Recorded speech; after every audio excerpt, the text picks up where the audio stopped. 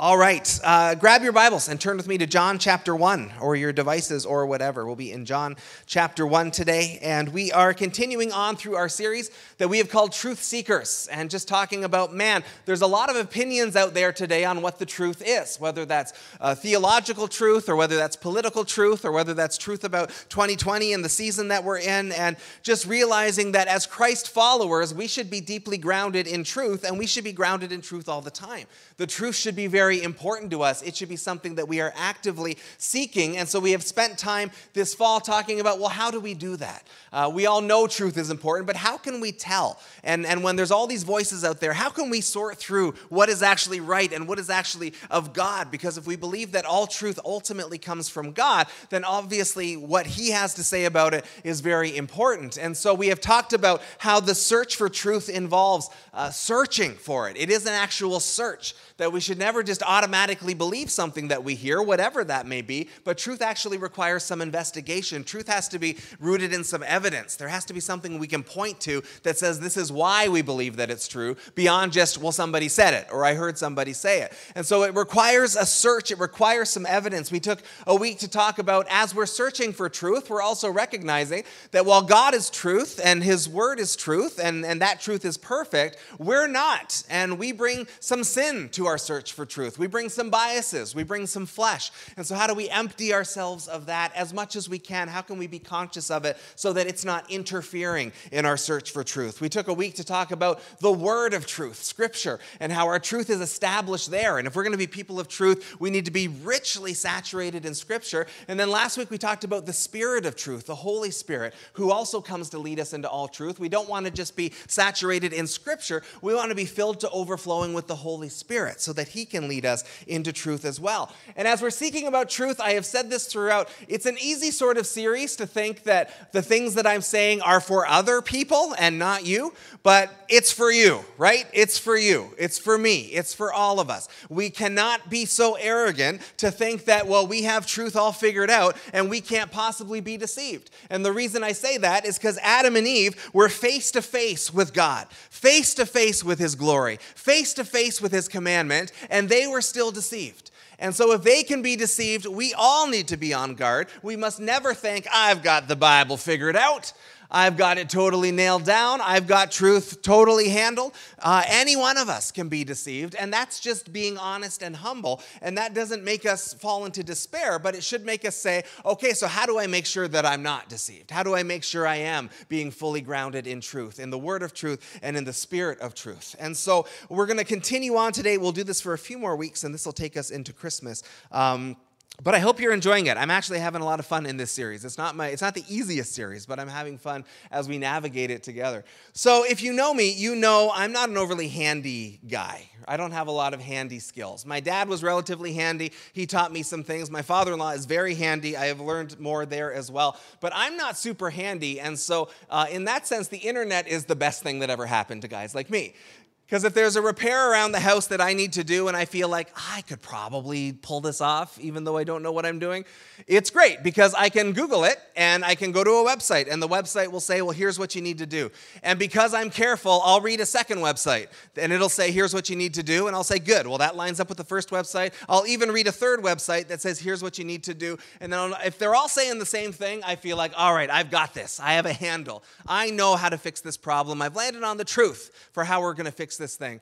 But then an amazing website showed up for guys like me about 15 years ago, and that website was YouTube. And if I go to YouTube and say, how do I fix this? A guy's going to show me how to do it.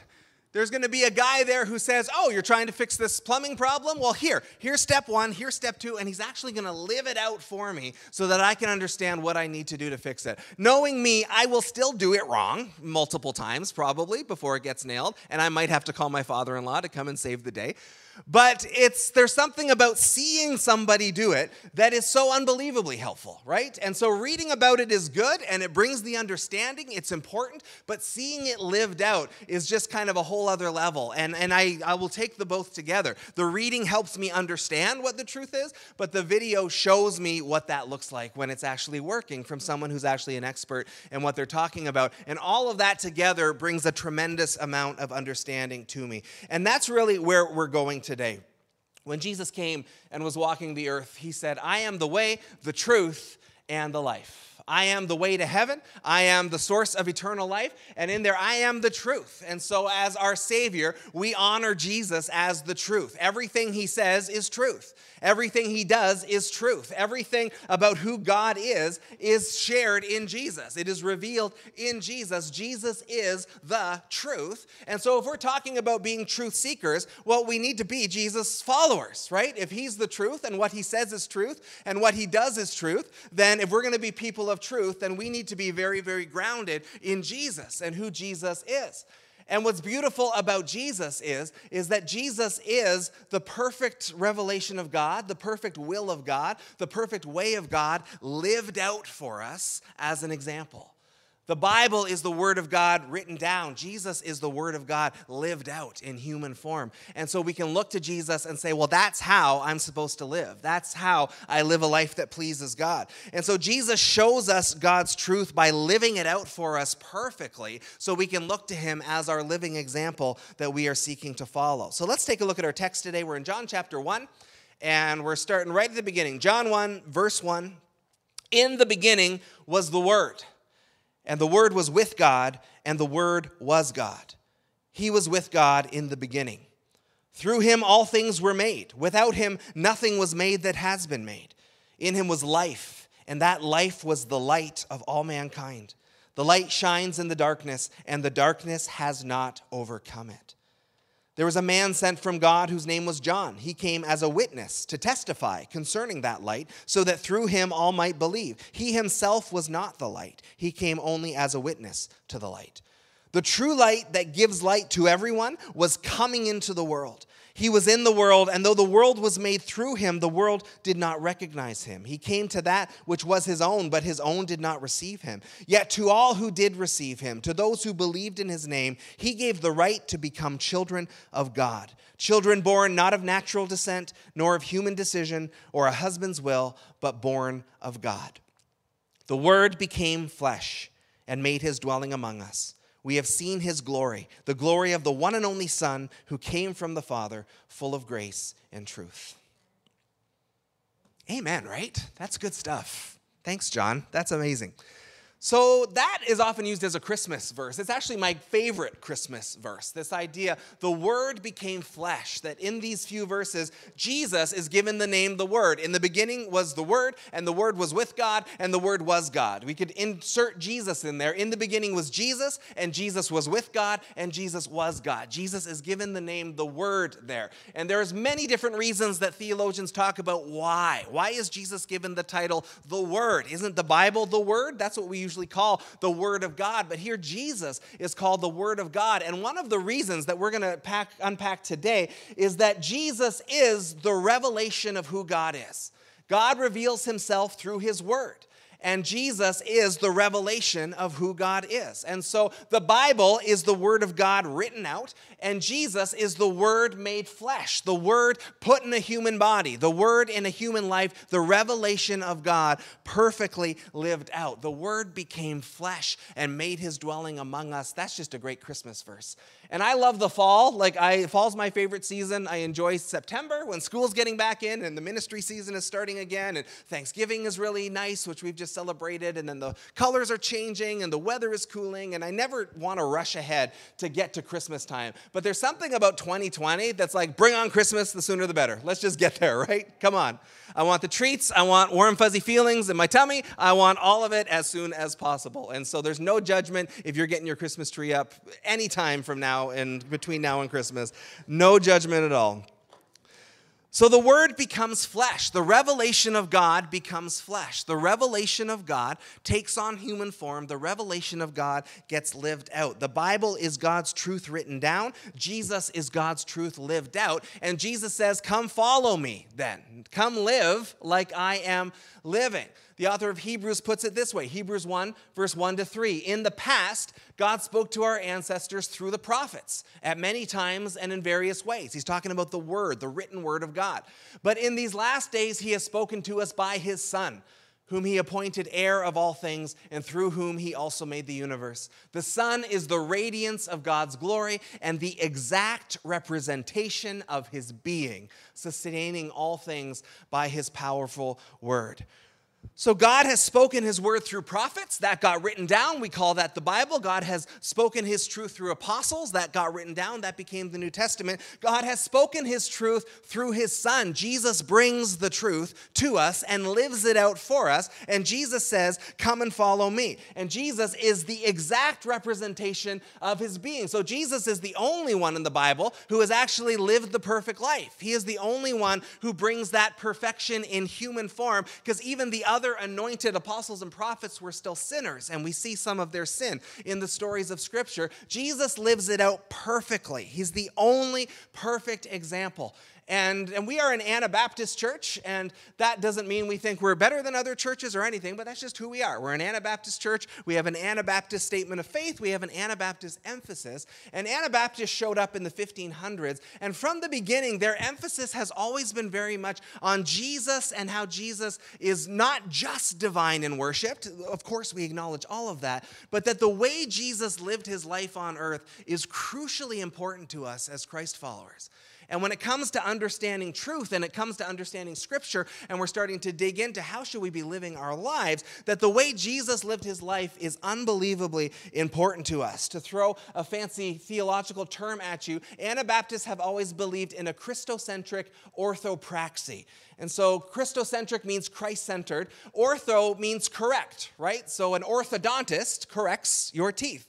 Christians talk about orthodoxy, which means the correct understanding or the correct opinion. We want to have an orthodoxy that's based in Scripture so that we know that our theology is solid. Orthopraxy means correct practices, correct actions, correct living of life.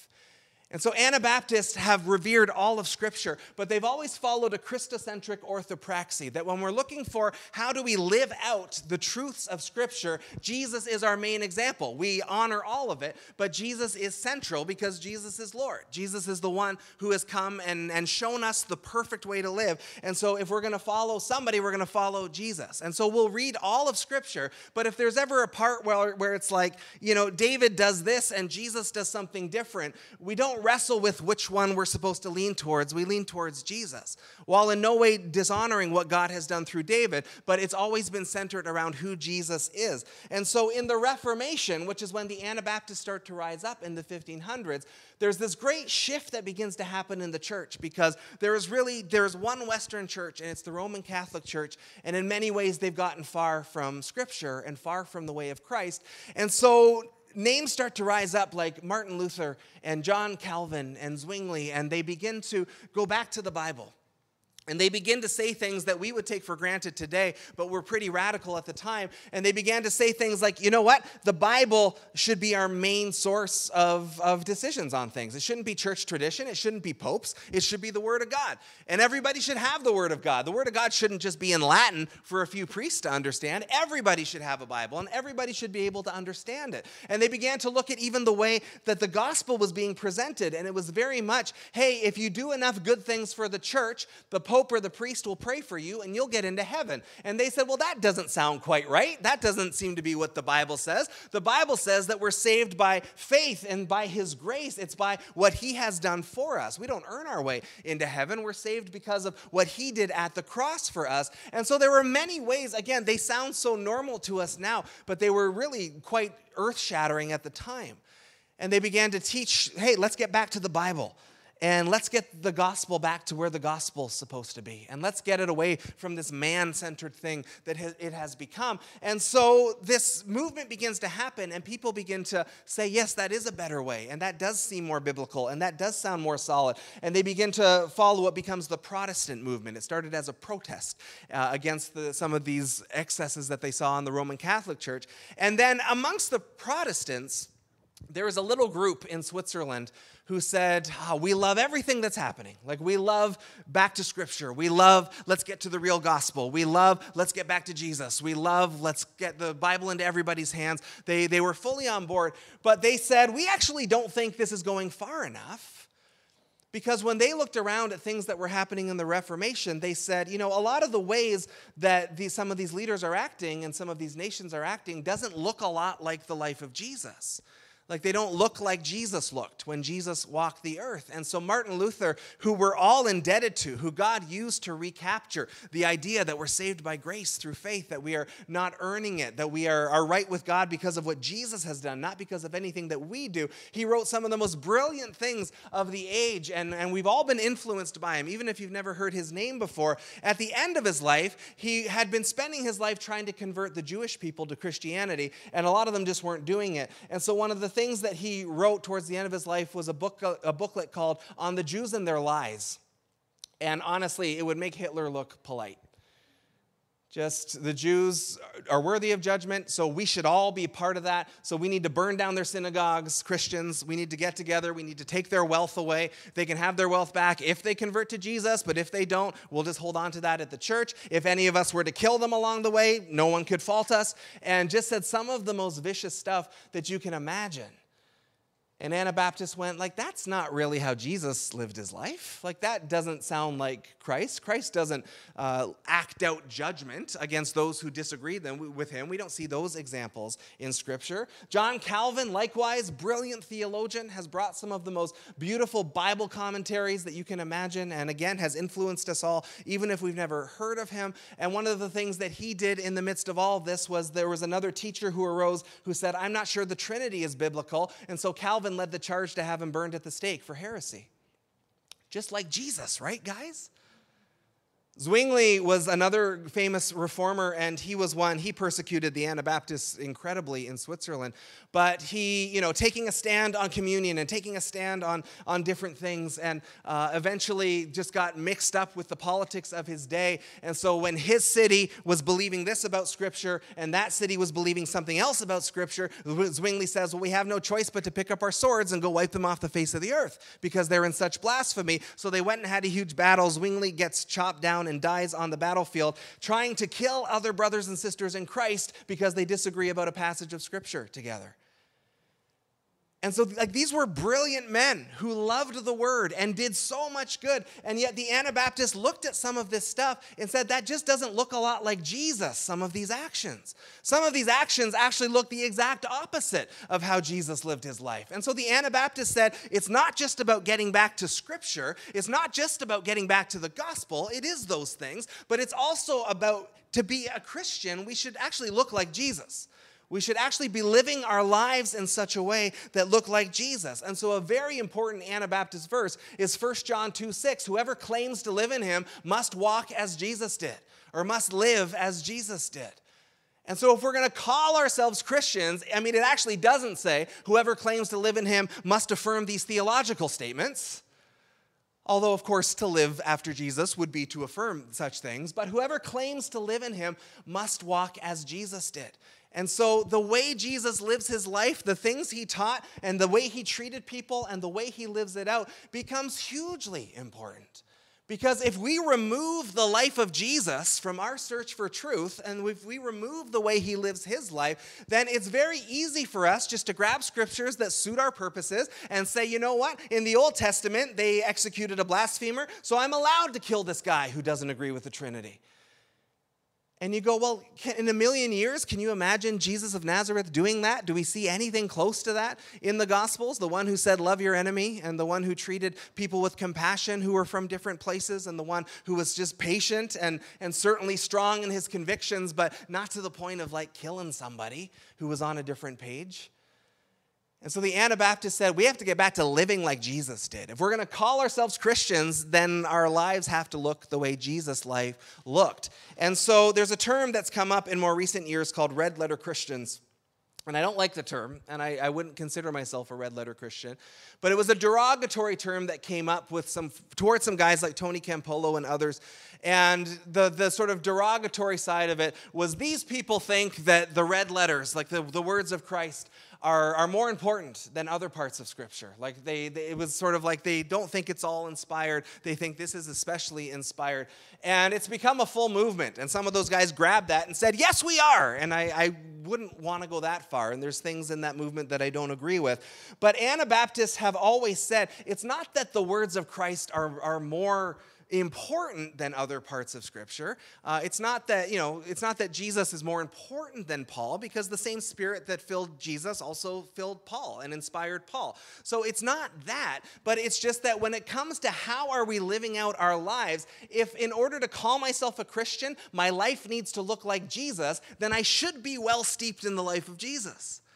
Right? And if I'm going to be formed into the image of this Jesus, and if this Jesus has called me to follow him, and if he is the perfect example that I've given to follow, and that if I'm going to claim to live in him, I have to live like him, then yeah, the teachings and life of Christ should be a priority.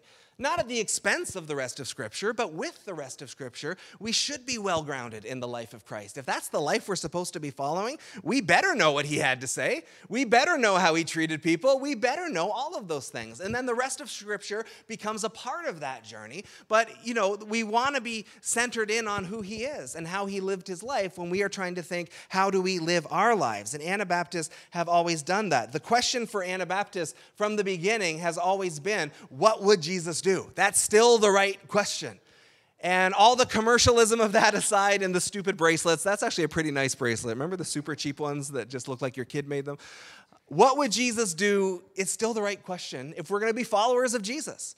And if we find ourselves struggling in different parts of, well, Scripture says this here, but Jesus lives this out here, we have to wrestle through that for sure. But as I said, if it's Moses did this and Jesus did this different, we're going to go with Jesus. Jesus breaks the tie, because we're called to live our lives after him. And when we look at some of those, especially Old Testament stuff, and how that sometimes doesn't fully line up maybe with how Jesus lives his life, or at least it doesn't seem to, or parts of the New Testament that are different, one of the things that a Christ-centered orthopraxy does for us as well is it rightly places us solidly in the new covenant.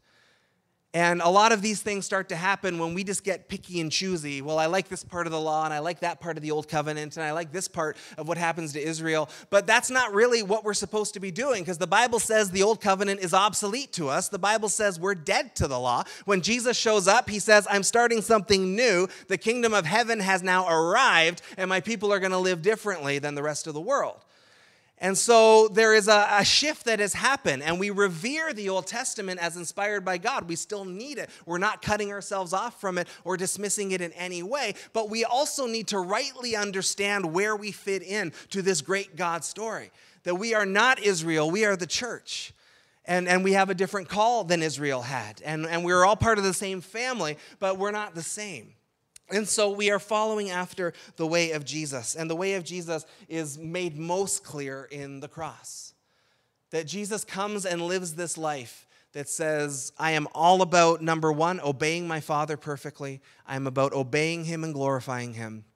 And then I am all about other people and laying my life down for them.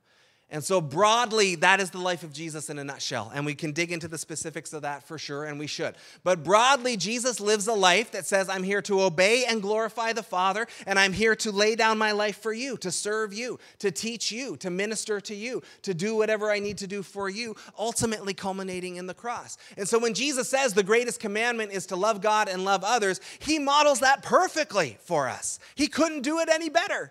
He lives this life of perfect holiness before the Father, obeying the Father and glorifying the Father, this perfect life of how can I serve you? How can I wash your feet? There's nothing Jesus does for his own benefit or for his own glory or for his own wealth or anything like that. Jesus lives this life entirely centered on God and on others. It culminates in the ultimate sacrifice at the cross. And Jesus says to each of us, now you deny yourself, you pick up your own cross, and you do what I did.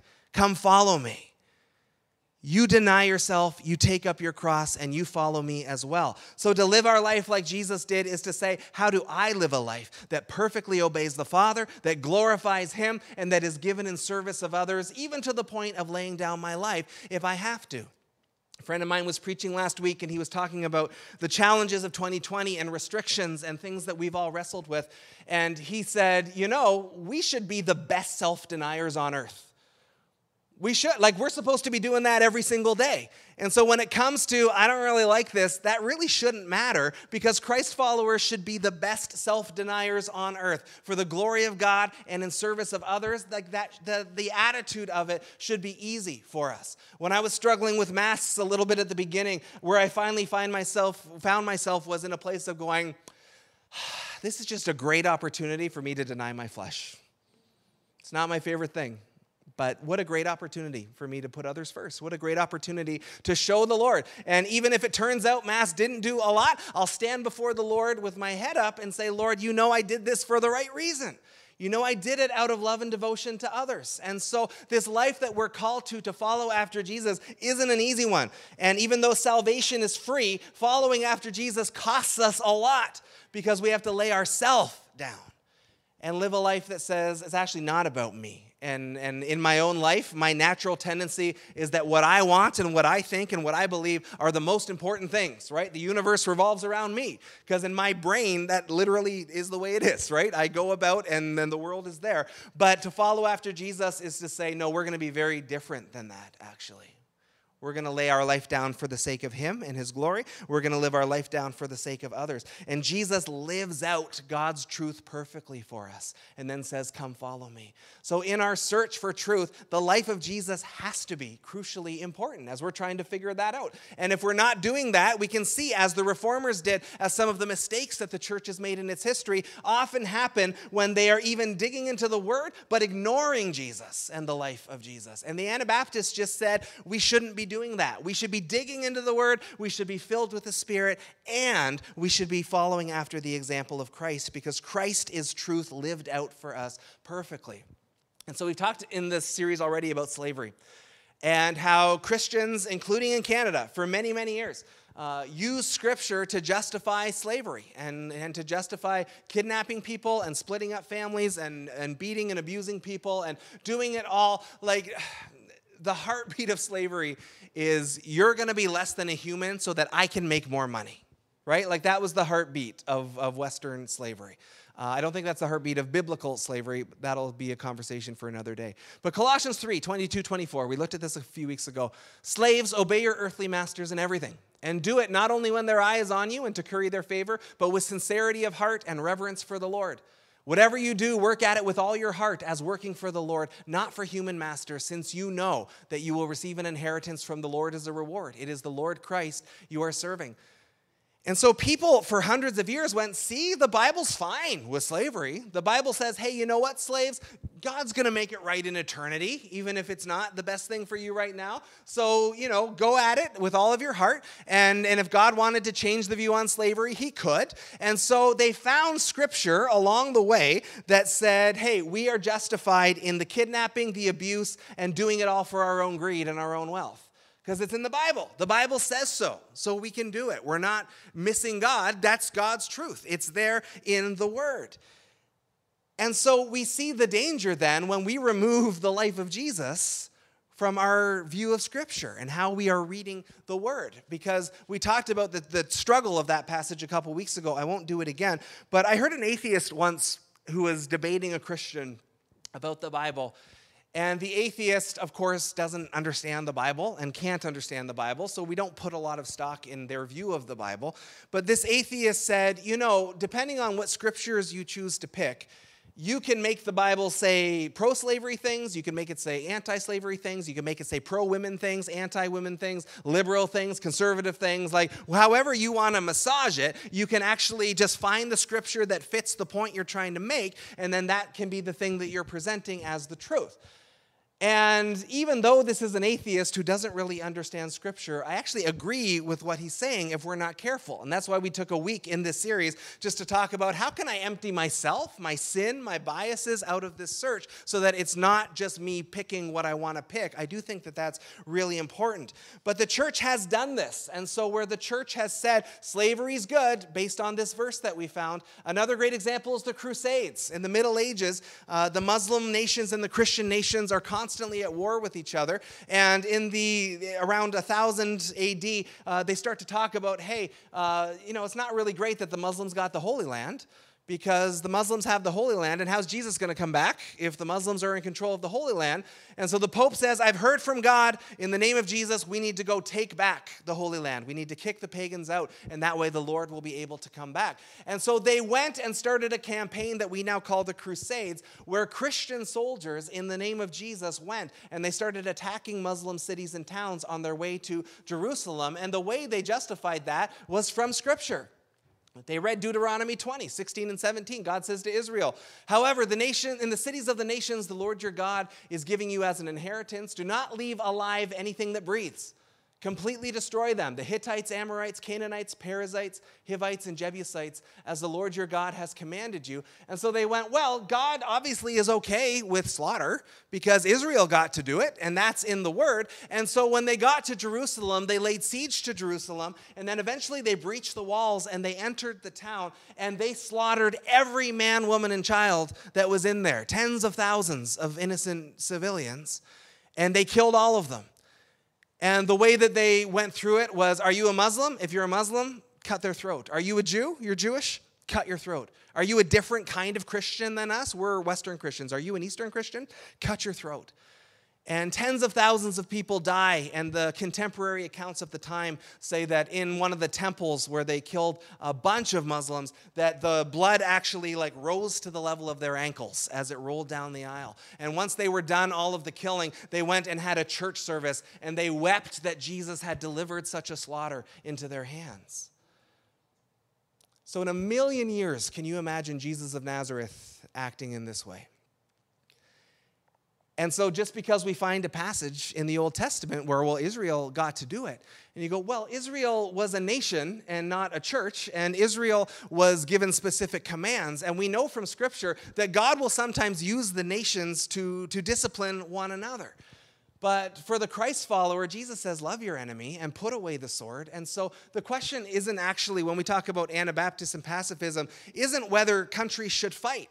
Because Romans 14 says God has given the sword to the nations. The nations who are in charge, the people who have the power, have been given the sword to administer justice, to protect their citizens. So should Canada have gone to fight Hitler in World War II? Sure. Yeah, absolutely. To resist evil? Sure. Should a police officer use force at times to stop someone? Yeah, of course. God has given the state the sword to protect the citizens and to administer justice. The question is, should the Christ follower, who's been given the commandment to love your enemy, put yourself in a place where you might have to kill your enemy or harm your enemy? And so Anabaptist theologians have always said, listen, evil sometimes needs to be restrained by force. That is a biblical idea, but God hasn't given that job to the church.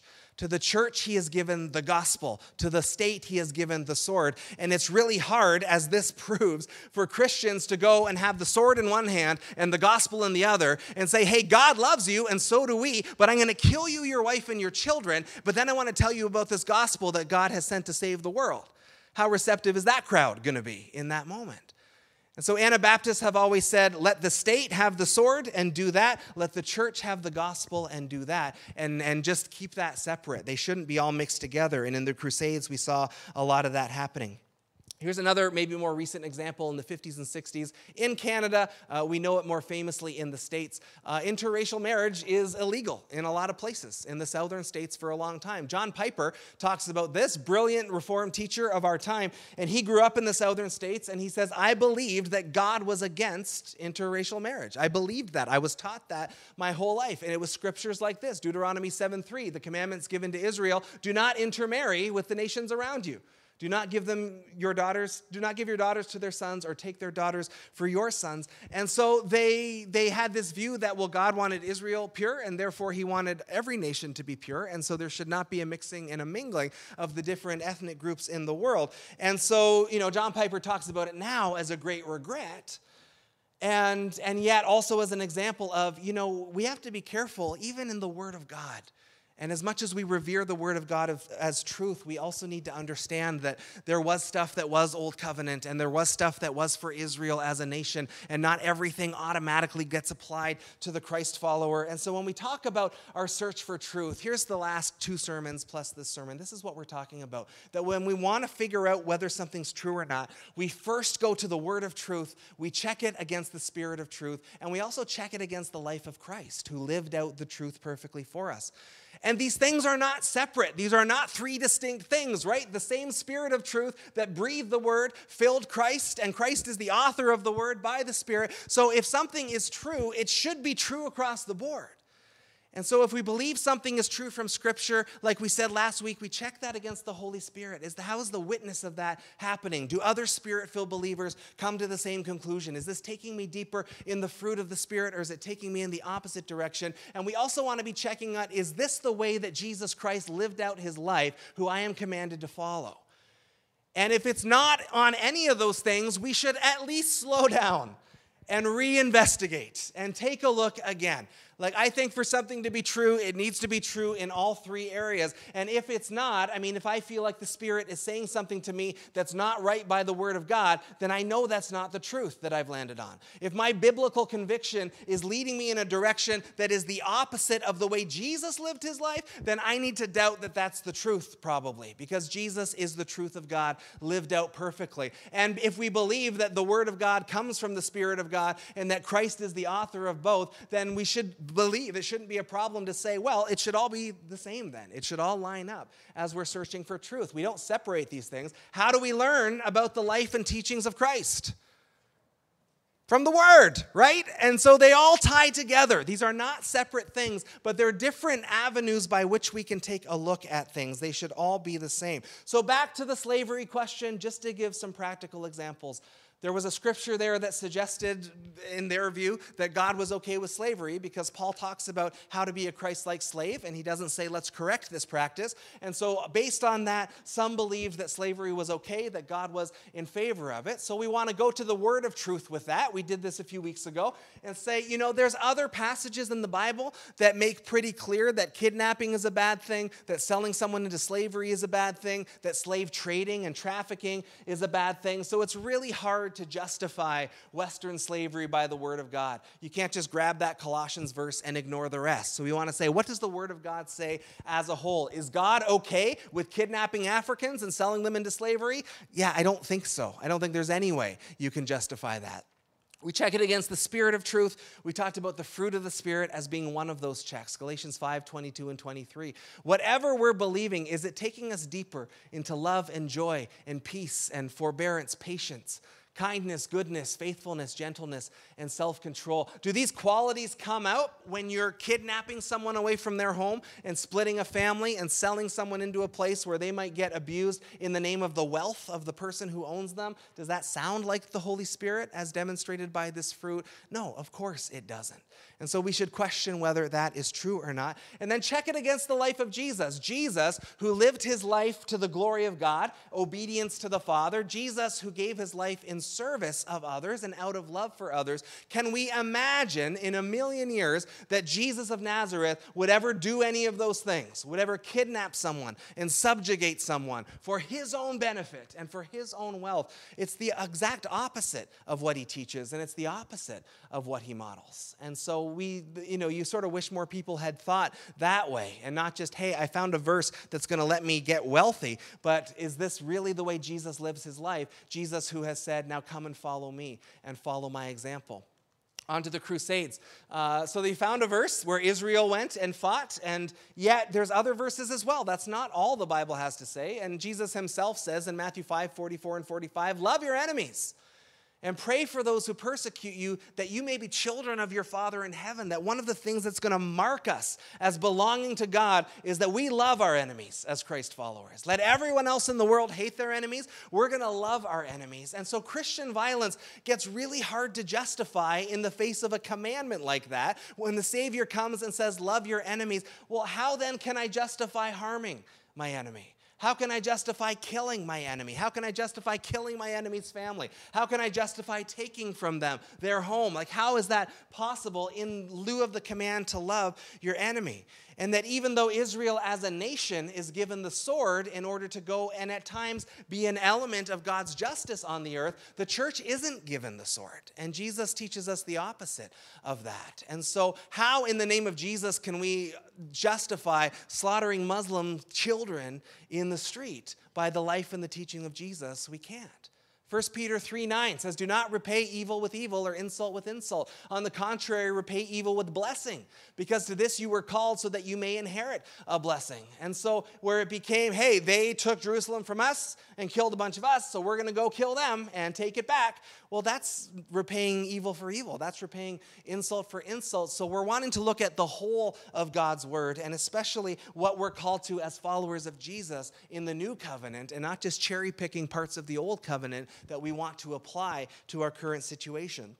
Does slaughtering civilians in the street sound like the fruit of the Spirit? Or is it making us more loving? Is there peace and joy in that? Are we showing kindness to the people that we're killing? Is it a gentle thing to do when we're killing them in the streets? Of course it's not. And again, in the life of Jesus, who lived a life of God-centeredness and other-centeredness and personal sacrifice, do we see Jesus ever in the Gospels say or teach or model anything that would suggest that that's a good thing to do as a Christ follower? Or is that the opposite of what he's called us to do? I would argue that that is the opposite, and therefore we shouldn't be doing that. Back to the interracial marriage thing. We're just about done here. There are some verses where God told Israel, don't intermarry with the nations around you. He was concerned about their spiritual purity more than their ethnic purity. He didn't want them to get caught up in idol worship and other things. But again, when you look at the word as a whole, there are examples of interracial marriages, even amongst Israel. Moses marries a Cushite woman. When people start to grumble about that, judgment falls on those people, which suggests that God was okay with it. Salmon and Rahab, the Canaanite woman, Boaz and Ruth, more famously. Rahab and Ruth are both a part of Jesus' genealogical line, which is interesting, that Jesus in his lineage actually is not 100% pure Jew. He's got a little Moabite in there. There's a little Canaanite in there in the ancient history. Galatians 3:28 talks about how Jesus actually comes to tear down some of these man-made barriers, right? Where we honor that God has created the nations and the different peoples of the world. We are really good at putting walls up in between there. But Galatians 3:28 says, no, in Christ, that wall between Jew and Gentile comes down. And it's not that they're not still distinct and important and special, but in Christ, it doesn't matter. And so there are scriptures there then that say, obviously God isn't that upset about it. Like he even allowed people to do it, Salmon and Rahab, right? Even though it was not what the law actually said they should be doing, there is a blessing there for them, and they're part of Jesus' line.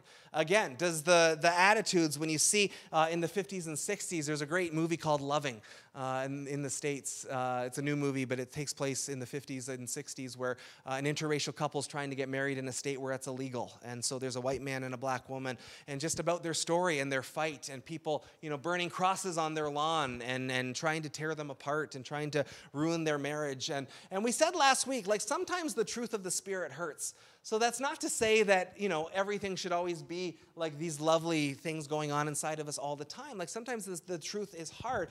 But, when you can look in general and look at the big picture and say, hey, in general, does this conviction take me deeper in these godly qualities? Does this take me deeper in the fruit of the Spirit? Or is it bringing me the opposite? Is it bringing me in the other direction? Is there a different spirit potentially at work in what I'm doing? It's not the only way to check. And the spirit one is maybe the hardest one, but it needs to be part of that conversation. And again, when we see the life of Jesus, who laid his life down for others, Jesus was undeniably coming to minister to Israel and made that very clear. He was the shepherd of Israel, and he came to save Israel, and yet shows great compassion to the Samaritan woman at the well and the Syro-Phoenician woman and the Roman centurion. Like, he wasn't just sticking entirely to the Jewish people, and he tells them that, disciples, a time's coming when others outside the flock are going to come in. Like, there's going to be a mixing of the flock in the name of Jesus. And so it's hard to imagine Jesus being one of those ones screaming about everybody staying apart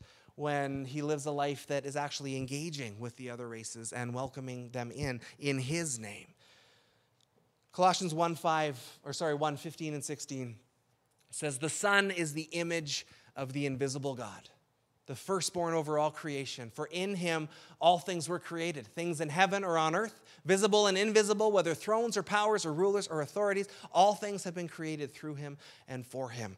And those first few words there, Jesus is the image of the invisible God. The God that we haven't seen yet, Jesus takes that God and puts flesh on him. Puts a face on him, puts a name on him, puts a human being who walked in real time on this earth and shows us this is what the perfect life lives like. And so I am not in any way saying we neglect the word of God at all in the name of Jesus. It's no, with that. Right? If we're going to be people of truth, we need to be deeply rooted and saturated in the scriptures, but we also need to be deeply filled with the Holy Spirit of truth. And we need to be deeply committed to living out a Christ-like life, because the word of God says whoever claims to live in him must live as Jesus did. And in our search for truth, whether it's biblical truth that we're wrestling through, or whether it's the truth of the times that we're living in, or whether we're trying to discern something in our lives, the scripture and the Spirit and the Son of God should all be saying the same thing, right? They should all be saying the same thing. And if they're not, again, it takes a wrestling match sometimes to work it all out. But if the scripture and the Spirit and the Son are not all saying the same thing, at the very least, we need to pause and do the wrestling. We need to figure it out, preferably not on our own, but with other believers that we trust, because Scripture and Spirit and Son should all be united when it comes to truth. Worship team, come on up. So I throw that out there just as a proposal, as a bit of a tool for us when we're trying to process what truth is. We check it against the scriptures, we check it against the Spirit of truth, and we check it against the Son of God and how he lived his life. And that's just something that can help us. I don't think everything we wrestle through is probably going to be easy, and it might not always be super black and white, and I'm not giving it to you as a formula necessarily, but just as a bit of a tool that's going to help us as we navigate truth. Are we lining up with the Word of God? Are we lining up and in step with the Holy Spirit of God? Are we living that out in a way that lines up with the Son of God and how he lived out his life? So here's a few questions for you to mull over this week. Am I truly living as Jesus did? Spoiler alert, no, you're not. Because you're a sinner and so am I. None of us are doing this perfectly, but that is the question that we want to measure how we're living our life out. Are we living the way Jesus did? Are we actually talking the way he talked? Are we loving the way he loved? Are we sacrificing the way he sacrificed? Are we as committed to obedience and holiness as he is? And we only understand that from the Word of God and even the bigger picture of the Word of God. One of the popular things that people like to say these days is, Jesus he just loved people. He never called things sin. Like he just loved people and loved them where they were, and it was just all about the love. And so we shouldn't be talking about sin or anything. And I hear stuff like that and I go, are you nuts? Are you nuts? Jesus talks about sin all the time. If anything, Jesus raises the bar on our holiness to a whole other level. And then says, and the Holy Spirit's going to come and help you to do that. It's not going to be on you to do that on your own. But Jesus does that while also loving people ridiculously well. And also loving people in a way that was shocking. And also meeting people where they were at. And there's just this tendency, it drives me nuts in Christianity, of just I think this about Jesus and I think this about Jesus. Well, let's fight about it. Because I often look at it and say, you're both right. It's not one or the other. It's all of it together. That Jesus was deeply committed to radical obedience and holiness to God, while also loving people in such a way that it made the church crowd uncomfortable. And it's both together. It's not one or the other. So to live as Jesus did, it's not easy. It's hard, and it requires us to lay ourselves down. Am I checking my words, my actions, my convictions against Christ's words and actions and convictions? And if anything is out of sorts, then I need to stop and take a really good look at that. Because if I'm truly walking in truth and I'm truly walking in what God wants, then I should be walking the way Jesus is walking. Are there any areas of my life, my thoughts, my convictions that need to realign to Christ? Spoiler alert, yes, there are. There are. I heard a well-known preacher who's in his 80s. He's been in the ministry a long time. One of his staff members was bragging about him and said, I've known that man for a long time, and he's not changed a single biblical conviction in 50 years. And I went, that doesn't sound right to me. It was meant as just he's solid. And I go well, I have changed in my thoughts over the years. And mostly it's because my thoughts were wrong and needed to get right. And I just can't imagine being in a place to be I mastered this book at 25 and I never needed to do any more than that.